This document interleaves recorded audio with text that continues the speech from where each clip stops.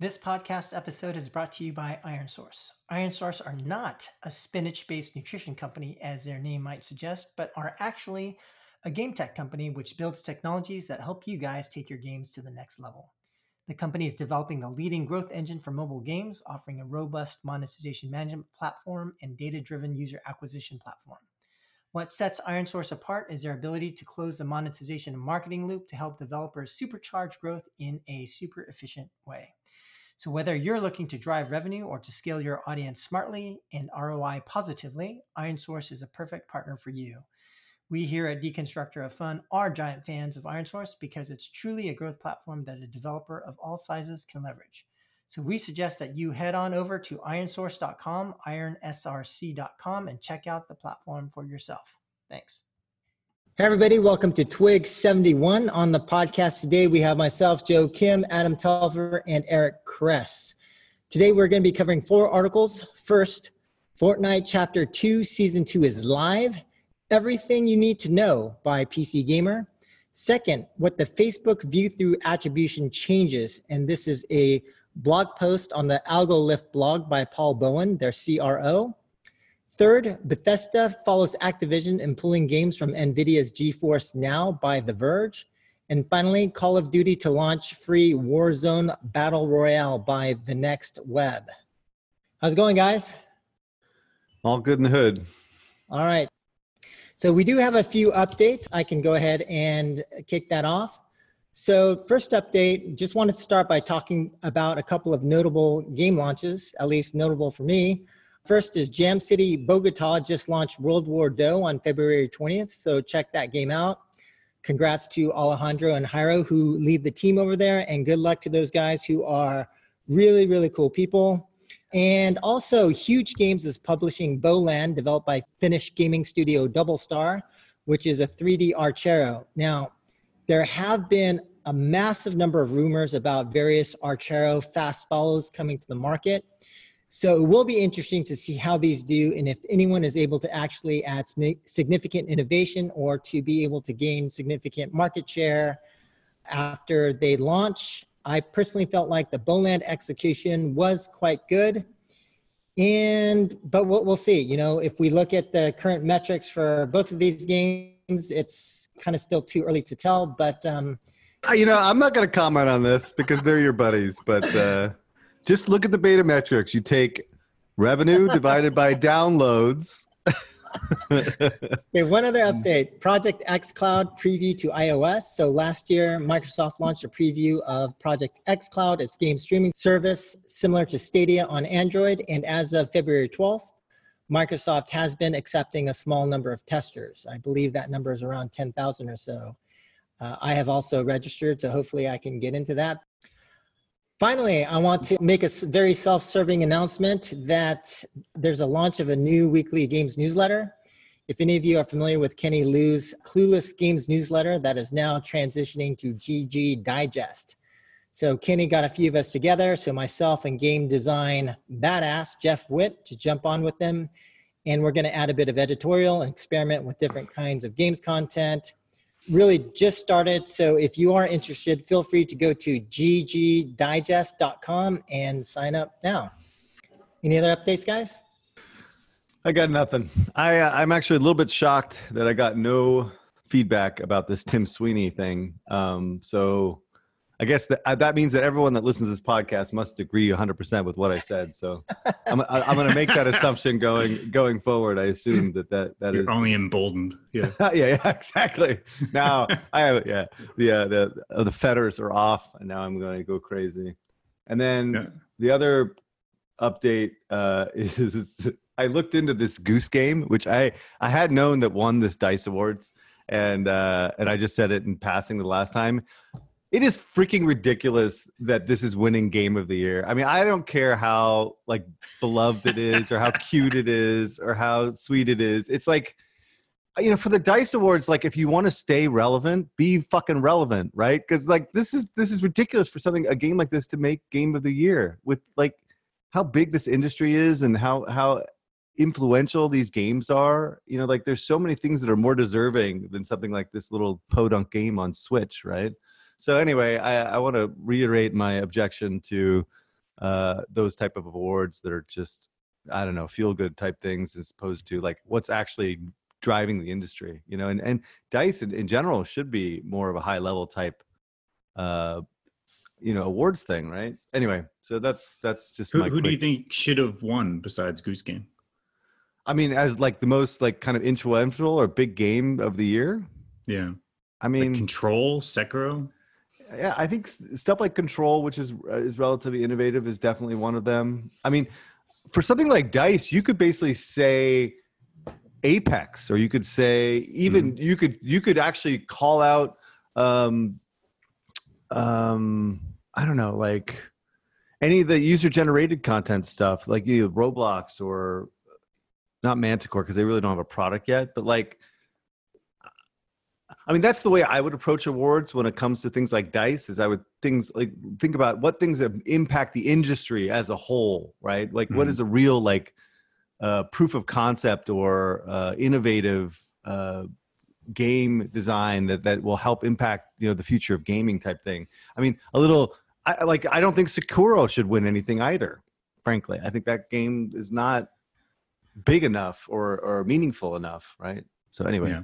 I think it's just very niche and core, and it's only relevant to dorks like us, right? Like, I think these award shows should, I don't know, just award games that are actually far more broad in their appeal, impactful on the industry, and showing future-facing trends, but maybe not were, say, rewarded financially. Because I'm assuming Call of Duty doesn't need another award about their game.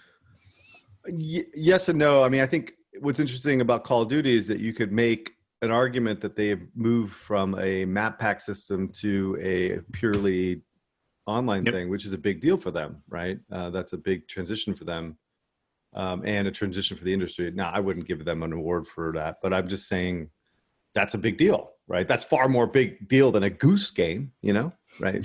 Goose stealth action game. Yeah. I mean, I read the description. I almost threw up in my mouth, you know, like you should pick it up for Switch, honestly. It might crack your investor skin. Yeah. Nah. Nope. Nope. Okay. First article, Fortnite. Chapter 2, Season 2 came out, and now it's live, and my son has already spent like $25-$30 or something insane to get the season pass and some levels. Unfortunately, I think this is a bit disappointing, you know, given how long it took to come out. You know, they have some really cool gold characters and gold stuff in the game, and lots of bananas and things like that are somewhat appealing. The only thing that looked really cool to me was that the ability to customize characters, which may be a sign of things to come, in which they become more of a user-generated type content thing. I think he keeps talking about it, but there's really nothing in Fortnite that allows you to do that. But you can basically, the characters that you win in game, you can customize and change different aspects of the character. That's kind of cool. But unfortunately, the map changes were really minimal. There were a few new points of interest, but nothing all that dramatic. It didn't seem like the new engine had any impact on game. I'm not really quite clear exactly what happened with that. But overall, it feels a bit disappointing. Nothing really that dramatic. And it doesn't seem like anything that's going to be really kind of re-energizing the audience that I can see anyway. And so I guess my question to Adam and Joseph, I guess, is there anything that can kind of reinvigorate this audience and get them back into the game? Or is this kind of the end? Or, you know, the slow demise of Fortnite. What do you think, Adam? Yeah, I'm not sure if either of us can really answer this. It's almost as if we need to bring on your son to get a real, the real feedback on this, right? Like, I don't play enough to be able to give a sense, but no, with the new season, right? Like, just watching this Twitch stats, it's the uplift that you look at from the baseline is not nearly as big as they need to. So if this is already the peak, it's just going to keep dropping for the next foreseeable future. Especially when you compare those curves and those uplifts to Apex or to Modern Warfare's recent seasons. So yeah, I agree. The map changes seem pretty minimal. And the theme just doesn't seem that compelling to players, as you can see from the Twitch stats. This time they focused really like everything really on that like secret agent theme with lots of locations filmed with armed guards that you can kind of like sneak into, etc. So clearly they're like, instead of making lots of map changes, they're making more feature level changes, like new features on the map. So from a limited perspective, you think this could actually resonate more, right? Like could actually create more compelling gameplay situations, but in the same way, it doesn't seem to be actually resonating with players. So I agree, assuming to move to a new engine or land would actually give them more of a tool to be able to build those larger map changes faster, since I'm assuming they saw that from chapter 1, that bigger map changes create more re-engagement. Biggest thing I would say, it took them about over 17 weeks to get out this season versus the previous one. And I think now they're starting to get back to a 10-week cadence, but I think that continued decline after some of the rougher seasons last year, that 17 weeks definitely did not help. And I think going to a regular, predictable cadence is very important for live content. And I think Apex is actually doing this pretty well. And I think there's a good GDC talk by the Path of Exile guys about how important it is to have a regular cadence that people sign up for. Other thing is around their meta, but to be honest, I would rather talk to a Fortnite expert about this type of thing, about which types of weapons and traps are useful, which aren't. I'm assuming, looking into it yesterday, it seems like the meta is changing to be less trap heavy and more about weapons, as well as players are complaining around things with cross-play where they've made certain weapons, say, more random and spray more in order to make sure that players across platforms can actually play against each other. But overall, it's really hard to knock Epic on this because like they're literally throwing all of their resources at this game and actually making content that feels fundamentally different, right? Like I don't think any other company can boast the amount of changes that they're doing on nearly a quarterly basis, including mechanics like mechs, which might have broke the game, but definitely feel very gameplay impacting. Same thing with this sneaking around the loadout spots. But so if it's not the fuel, like if it's not the live content, then you kind of have to look into the engine, the underlying systems of this game, and asking whether you can get better leverage. So I think they're doing the right things in terms of making the cosmetic chase more interesting, adding features which just drive better sustained engagement, or using resources to work with streamers like they've done with the skins that are specific to certain streamers to try to leverage that as much as possible. But yeah, I'm not sure if I have really any more specific thoughts on how Epic can flatten out this curve. Yeah, so for me, the season felt a little young. It was a little bit too much Dora the Explorer. I mean, it makes sense given the age of the audience to some degree, but I do think you're going to start losing your older audience. I think the most important feature change in this season for free-to-play PMs and execs was the integration of Battle Pass, Season Pass into a single combined pay-free tier. It's an interesting move, which I assume will now get fairly extensively copied. There were some pretty major changes, though, as you alluded to. The lobby is now a giant war room. Every feature in the lobby is now a 3D stage. Also, the mobile version is just crazy. Definitely a very impressive technical feat getting all the changes into mobile. You can kind of understand why they needed 17 weeks. But the really crazy feature was that they put in like a freaking NASA HUD customization feature, which literally just blew my mind. So you can literally change and customize your gameplay controls.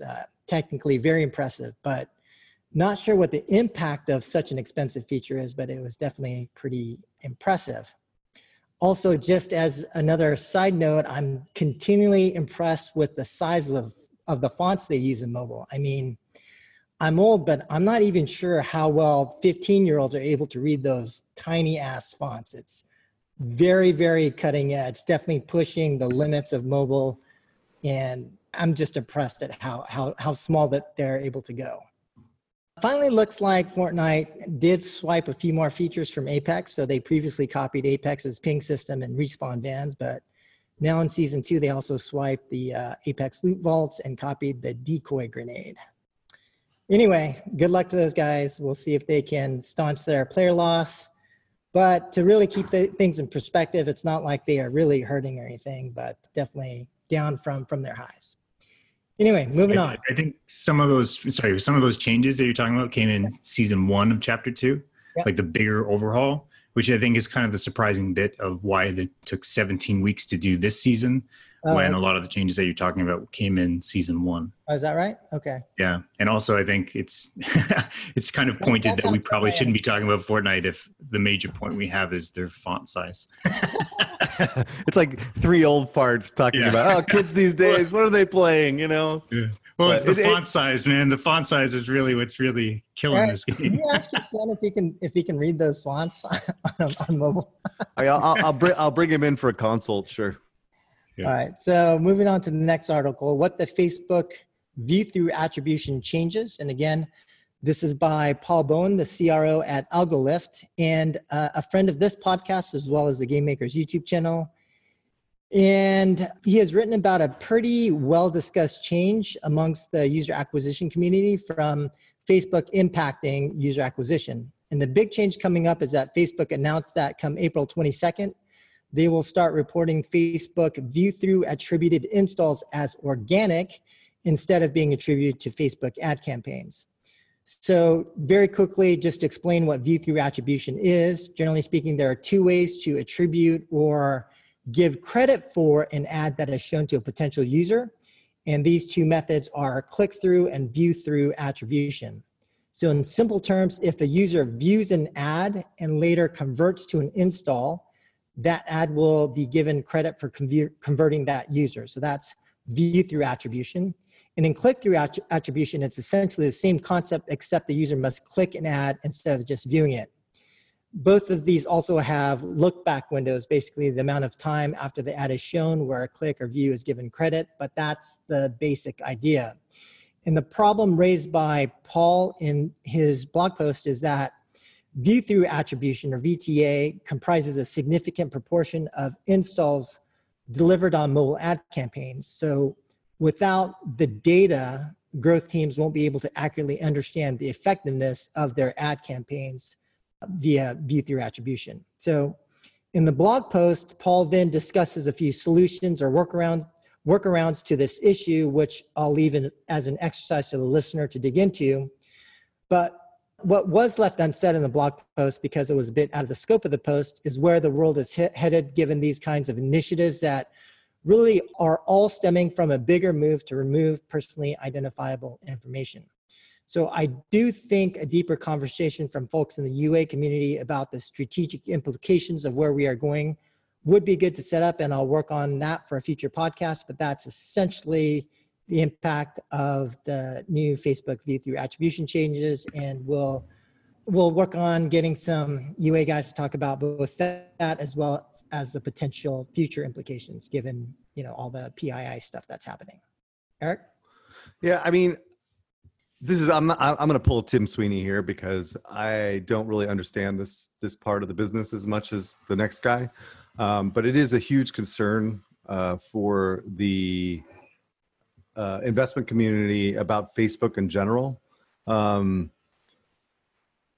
So anyway, the point here is that with all these things that are going against Facebook, you know, GDPR, removing attribution, Apple location tracking opt-in, some Google change, and just a ton of scrutiny from around the world, including from Europe and North American governments. Will this lead to like more of a signal loss for Facebook and impact revenue growth or capabilities on Facebook's end? That's kind of the big question people are asking. And I've been asking around to kind of see how this could be. And this is, again, I just don't understand this stuff well enough. So I think if we do a podcast, maybe we can talk about these issues. But the response I'm getting is, one, Facebook has a huge advantage because they have deep pockets, right? And in a regulatory environment like this, smaller companies are the ones that get buried, right? And big companies like Facebook continue to thrive because they just have the resources to throw against every freaking problem, right?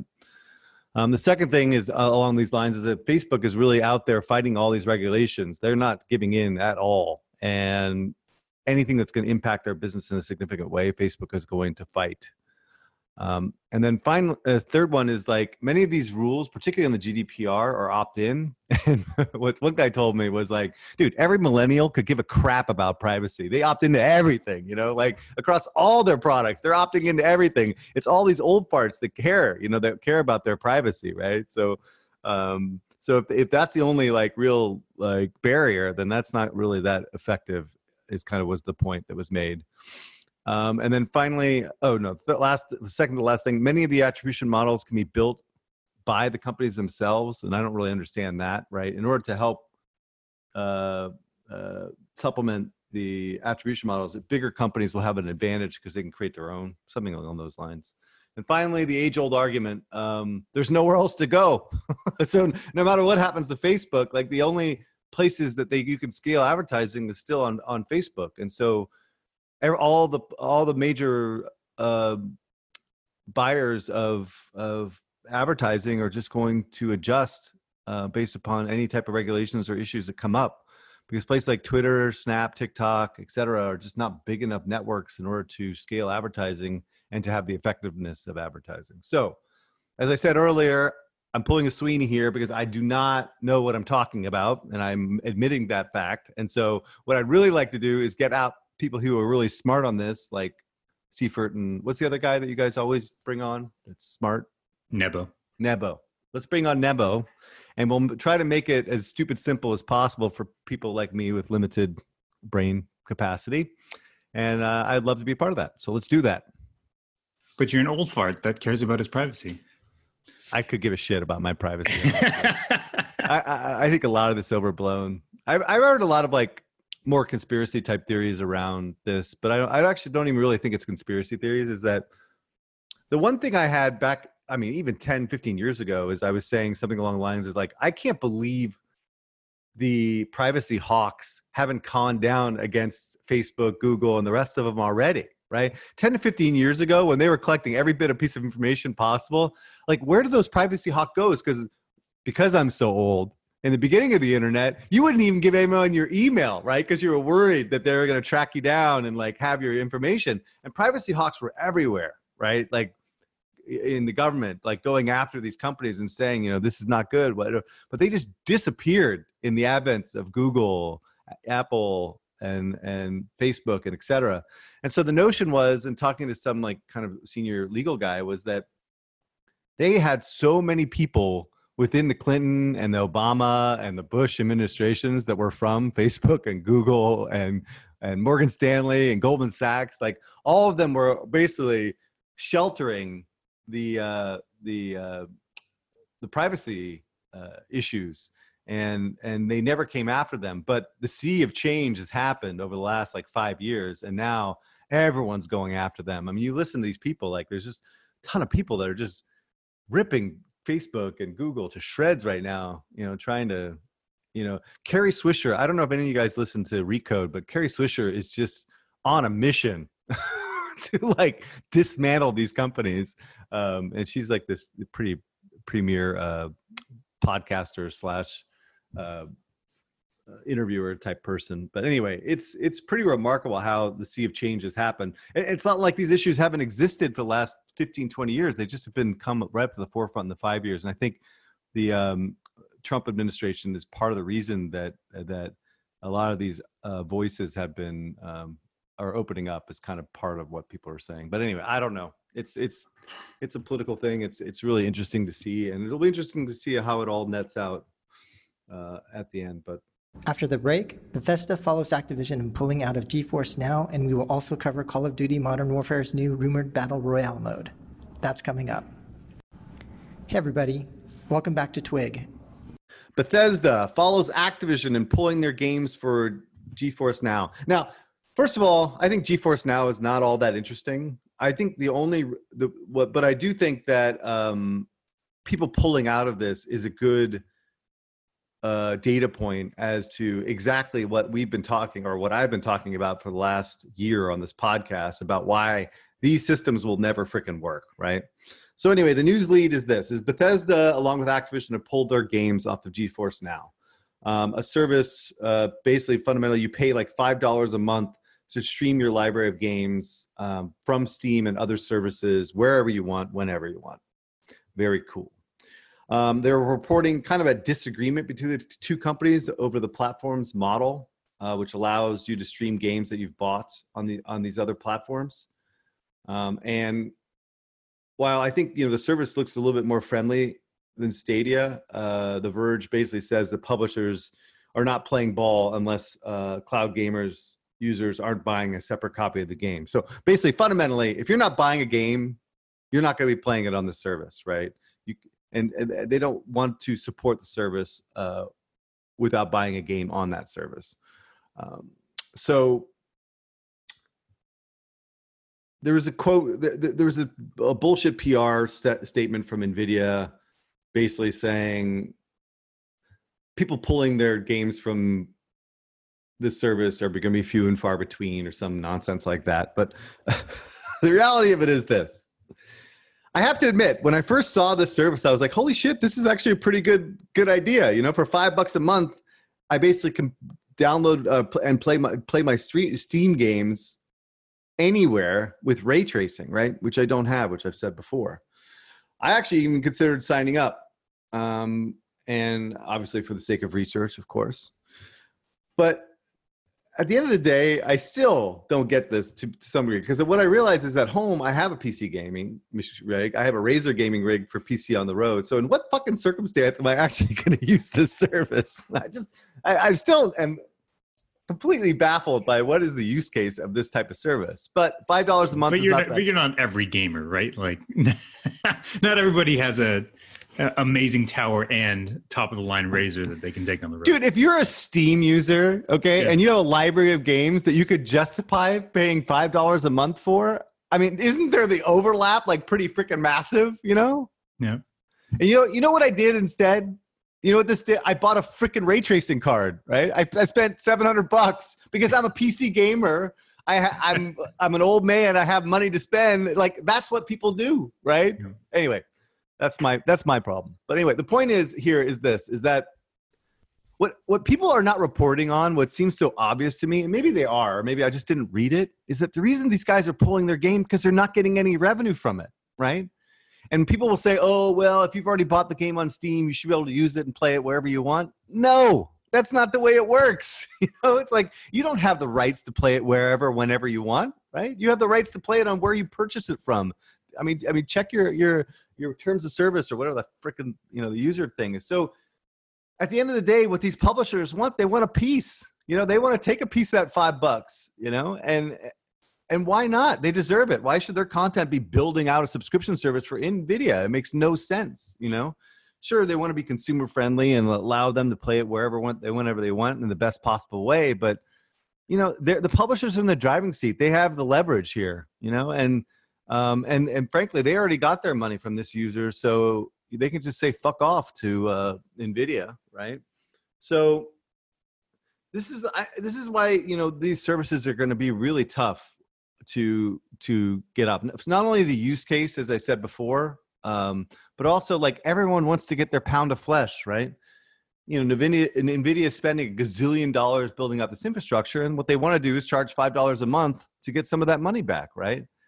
And even at scale, that $5 a month, this doesn't seem enough to offset the costs associated. But along with that, you have like other people that are going to go after this money. You have Steam, you have the publishers, and then you have bandwidth costs and hardware costs. I mean, how much of that $5 do you think is left by all of that? It's not. It's unprofitable fundamentally. So I do think this service is far more compelling than Stadia, at least in some ways, at least for this narrow niche of the audience. But, you know, again, I don't see where the target market really is here, nor really I do see this business model kind of working at scale fundamentally. But I've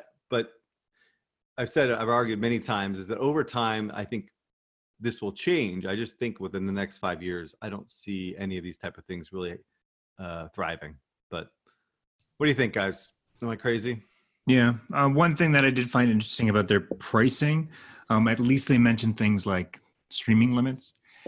So in the free tier, you're actually limited to, I think, 1 hour sessions, and paid only gets it up to something like 6 hours. So they actually try to limit the amount that you can stream in these, because of course, like the unit economics issue, like you're actually streaming per hour, that can get incredibly expensive if you're playing games like Destiny. So that can easily get over to $5 a month if you're actively playing on something like 4K. I signed up for this because I agree with you, like linking streaming to an existing content library that I already own makes far more sense to me as a player, right? Why I think like xCloud, Steam Link, and PS4 all remote play are all like instantly better options than Stadia. Especially when you're at home, you can play on your home machine. You have in-home streaming if you want to play on different screens, and then you have this remote play if you want, and then you just tie that towards one of their subscriptions, so Xbox Gold or PS Plus and that kind of thing. So you have to pay for that flexibility. But the reality is that like Steam Link, Remote Play, all these haven't actually caused any stir so far because they're all offered for free as kind of a platform feature. Because like already right now, you can play games in your Steam library remote from your own PC. It's just not playing off the cloud, right? It's not playing off the cloud of NVIDIA. The one selling feature here, of course, is like ray tracing. I can't afford a ray tracing card, so maybe I'll consider it for playing Cyberpunk, but then it really comes down to the tech and whether the latency and the compression then have more of an impact. Also, one thing that I'm kind of racking my brain about here is around save syncing. So if like, one use case that I have for this is playing Destiny. So I have my PC save, and Stadia, didn't do that for me because it didn't actually sync my save from my PC. So now if I have save syncing, does the developer have to implement this, or is it something that they actually scrape off my PC and then sync that to the cloud? Or is there no cross save and then the whole service doesn't make any sense to me? Dude, you disqualified the service just from the get-go by limiting an hour of gameplay? I mean, are you joking? No, that's the free tier. That's the free tier. So if you're just trialing out the NVIDIA GeForce Now, you're limited to 1 hour sessions. When you go to the paid tier, then it increases those sessions. To 6 hours a day? To 6 hours per session. I'm not sure how. Right. Like, it sounds like there's some what was it? There's some queue or something that if you want to get into the cloud streaming, you go onto a queue, and if you're in the paid tier, you get priority. So there might be some sort of like waiting period, which I agree that would fundamentally break the service if you're now waiting to get access. But like this compared to Steam Link or to xCloud or to PS4 Remote Play, right? Like those are all services already that PlayStation, Microsoft, and Steam offer to players for completely free, that publishers, right, are already fine with because it's part of the platform. Yeah, but the minute they try to charge it for it, right? Exactly. If they charge a subscription for that bullshit, the publishers are going in for their pound of flesh, right? Regardless, right? They're like, and so anyway, that's kind of my point about this whole thing is it's like pretty obvious to me that these publishers want money, right? Yeah. And clearly between the beta period and the launch, they did not negotiate with these publishers for their content, and so they're just all pulling out until they get the business model set up, because they certainly, again, don't want to support a subscription model without getting compensated for it, regardless of, as I said earlier, the ownership and et cetera. So, but I don't know. It seems very obvious to me, and maybe I'm just wrong. Maybe I don't know what I'm talking about, but like, let's see what happens. I think I will try this thing. Actually, once I get my card today, I actually will compare and contrast the games that I own that have ray tracing from doing it on my own machine, and then it'll be an unofficial test. I just don't see you playing on your phone. Right? Like I see you maybe trying it out on your couch in your house, but I don't really see you running around the world and playing games.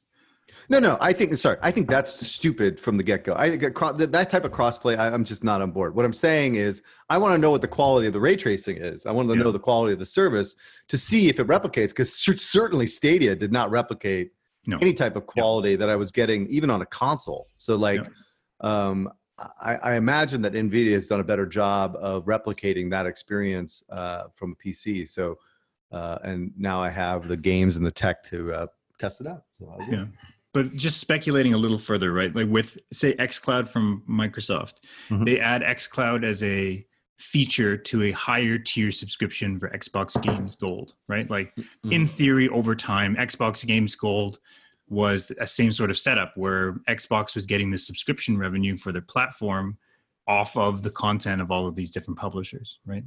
People want Xbox Gold because they want to play Call of Duty online. So go ahead. Wait, xCloud Gold, you mean? Xbox Gold, right? Like the ability to play online on Xbox or... Right, okay. Yeah, so already there's a subscription for that platform, right, that publishers help build up, because nobody wants Xbox Gold unless they're playing Call of Duty, right? But if now in the future they add xCloud to that subscription, but they add it, say, to a higher paid tier. So now, not like, say Xbox Gold is $15 a month. There's a $20 a month subscription that includes the ability to stream any game on your Xbox remotely through the cloud. Does that now have an issue for publishers? Are publishers now going to be pushing Microsoft for a cut? Yeah, I mean, I think publishers, if third-party publisher games are included within that service, as a way of a means of selling that service, sure, they want a piece of that. I mean, I hear what you're saying. Like, you're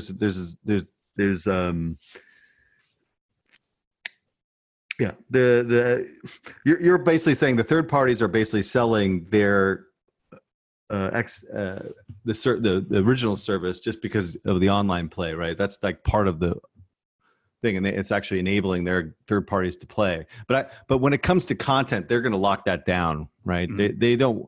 They want to make sure that in the future they're not giving away their content for free, or the perception is it's free with these services, and again, they just want to be compensated for it.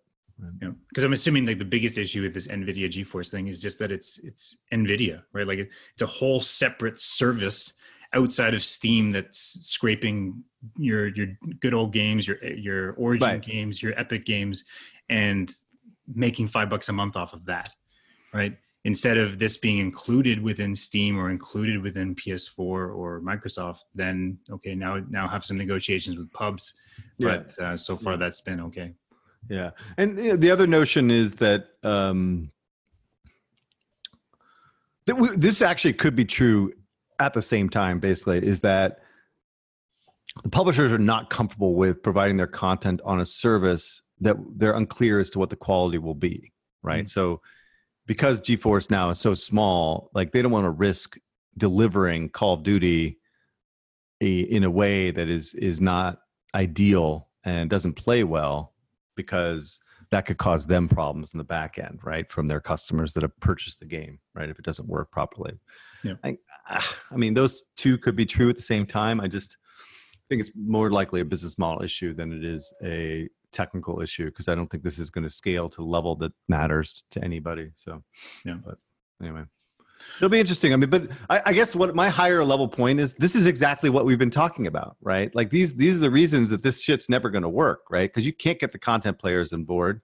You can't scale this and make it profitable, right? And they want $5 a month because they need to pay for all this infrastructure costs that they're building. Like, it's not free to build out this infrastructure or pay for this stupid bandwidth, right? The limits on bandwidth are clear indicator that 1 hour limit, I mean, that's nothing, right? And that's a real indicator of what it costs to run these things, right?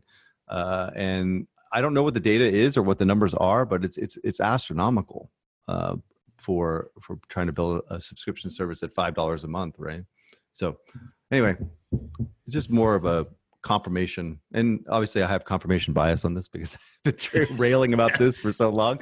Continue to be emboldened. All right. Yeah, I'll just start calling you Tim Sweeney from now on. Yeah, exactly.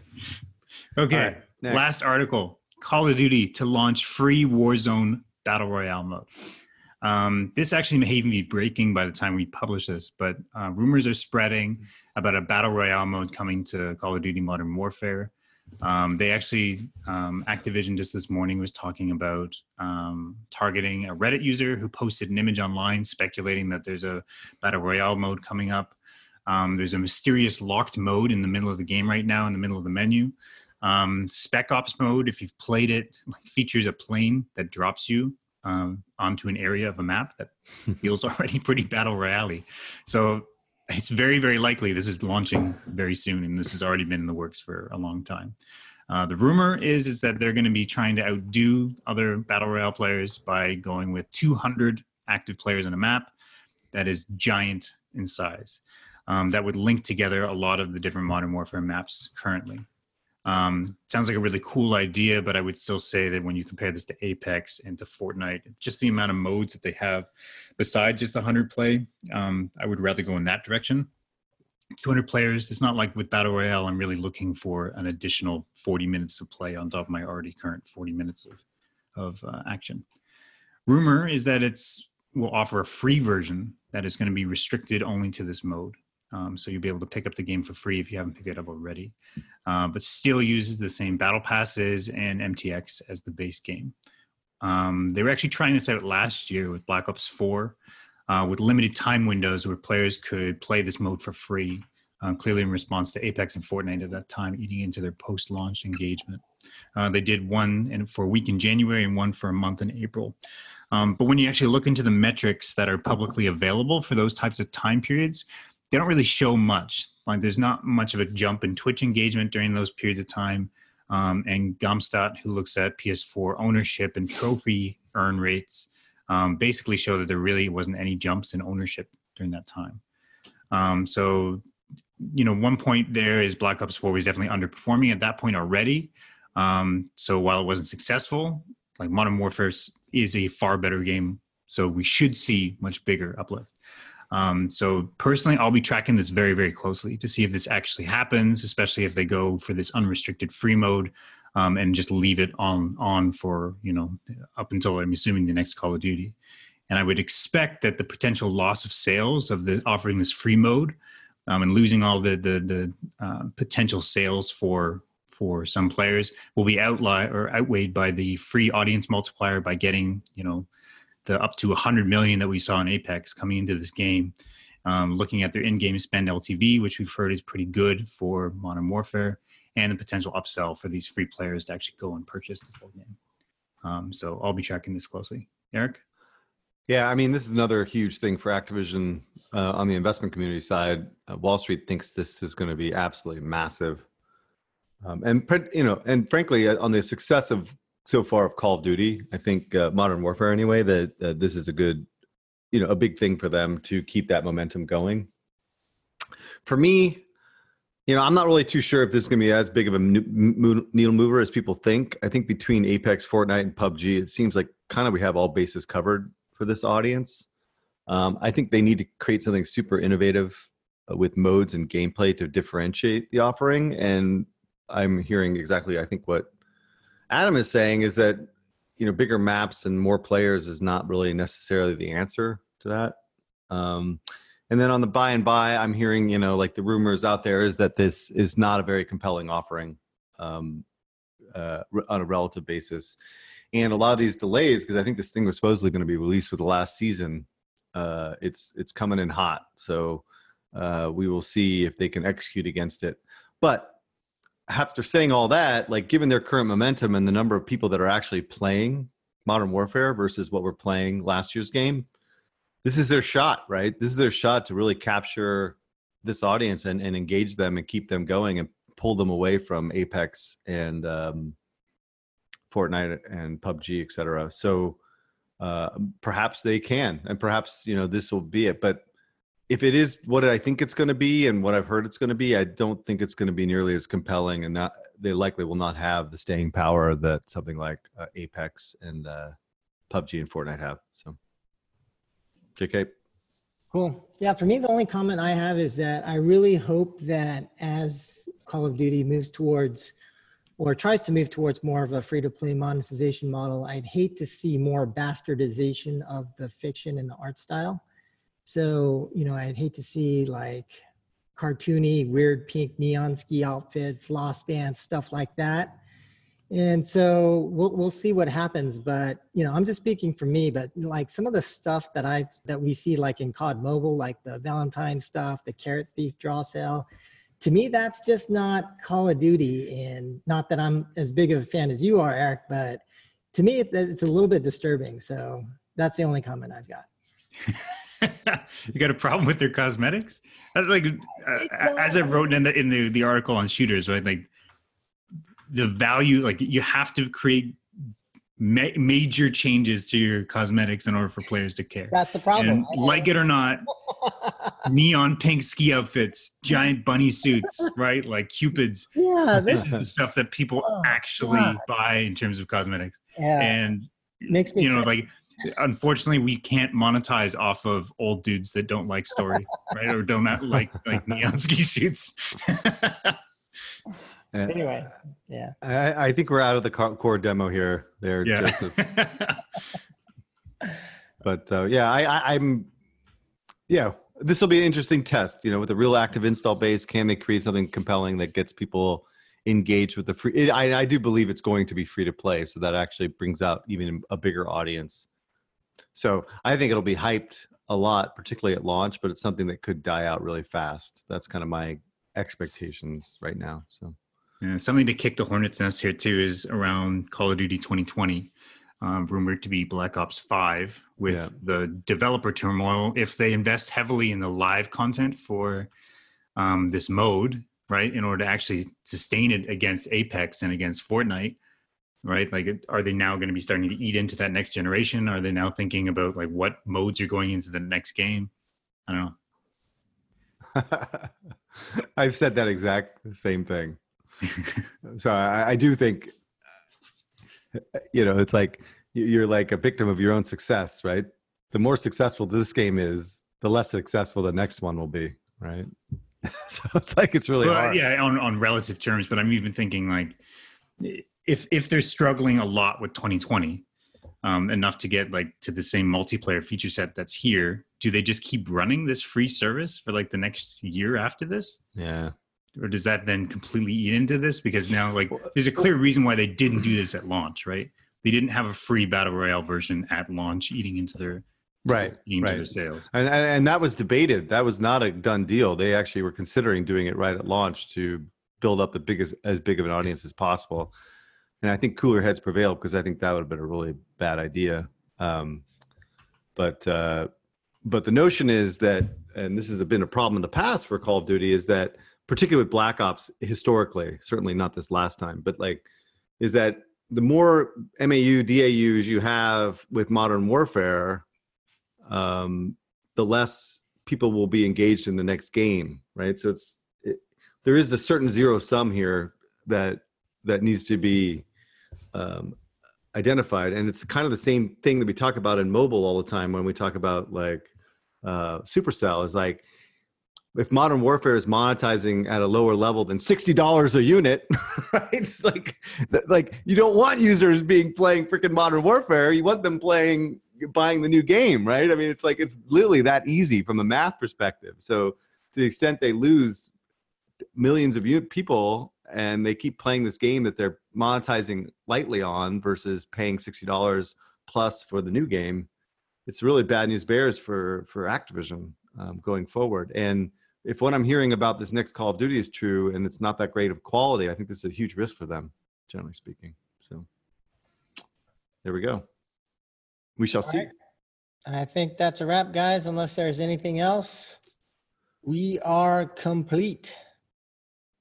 All right. See ya. Laters. Catch y'all later. Bye.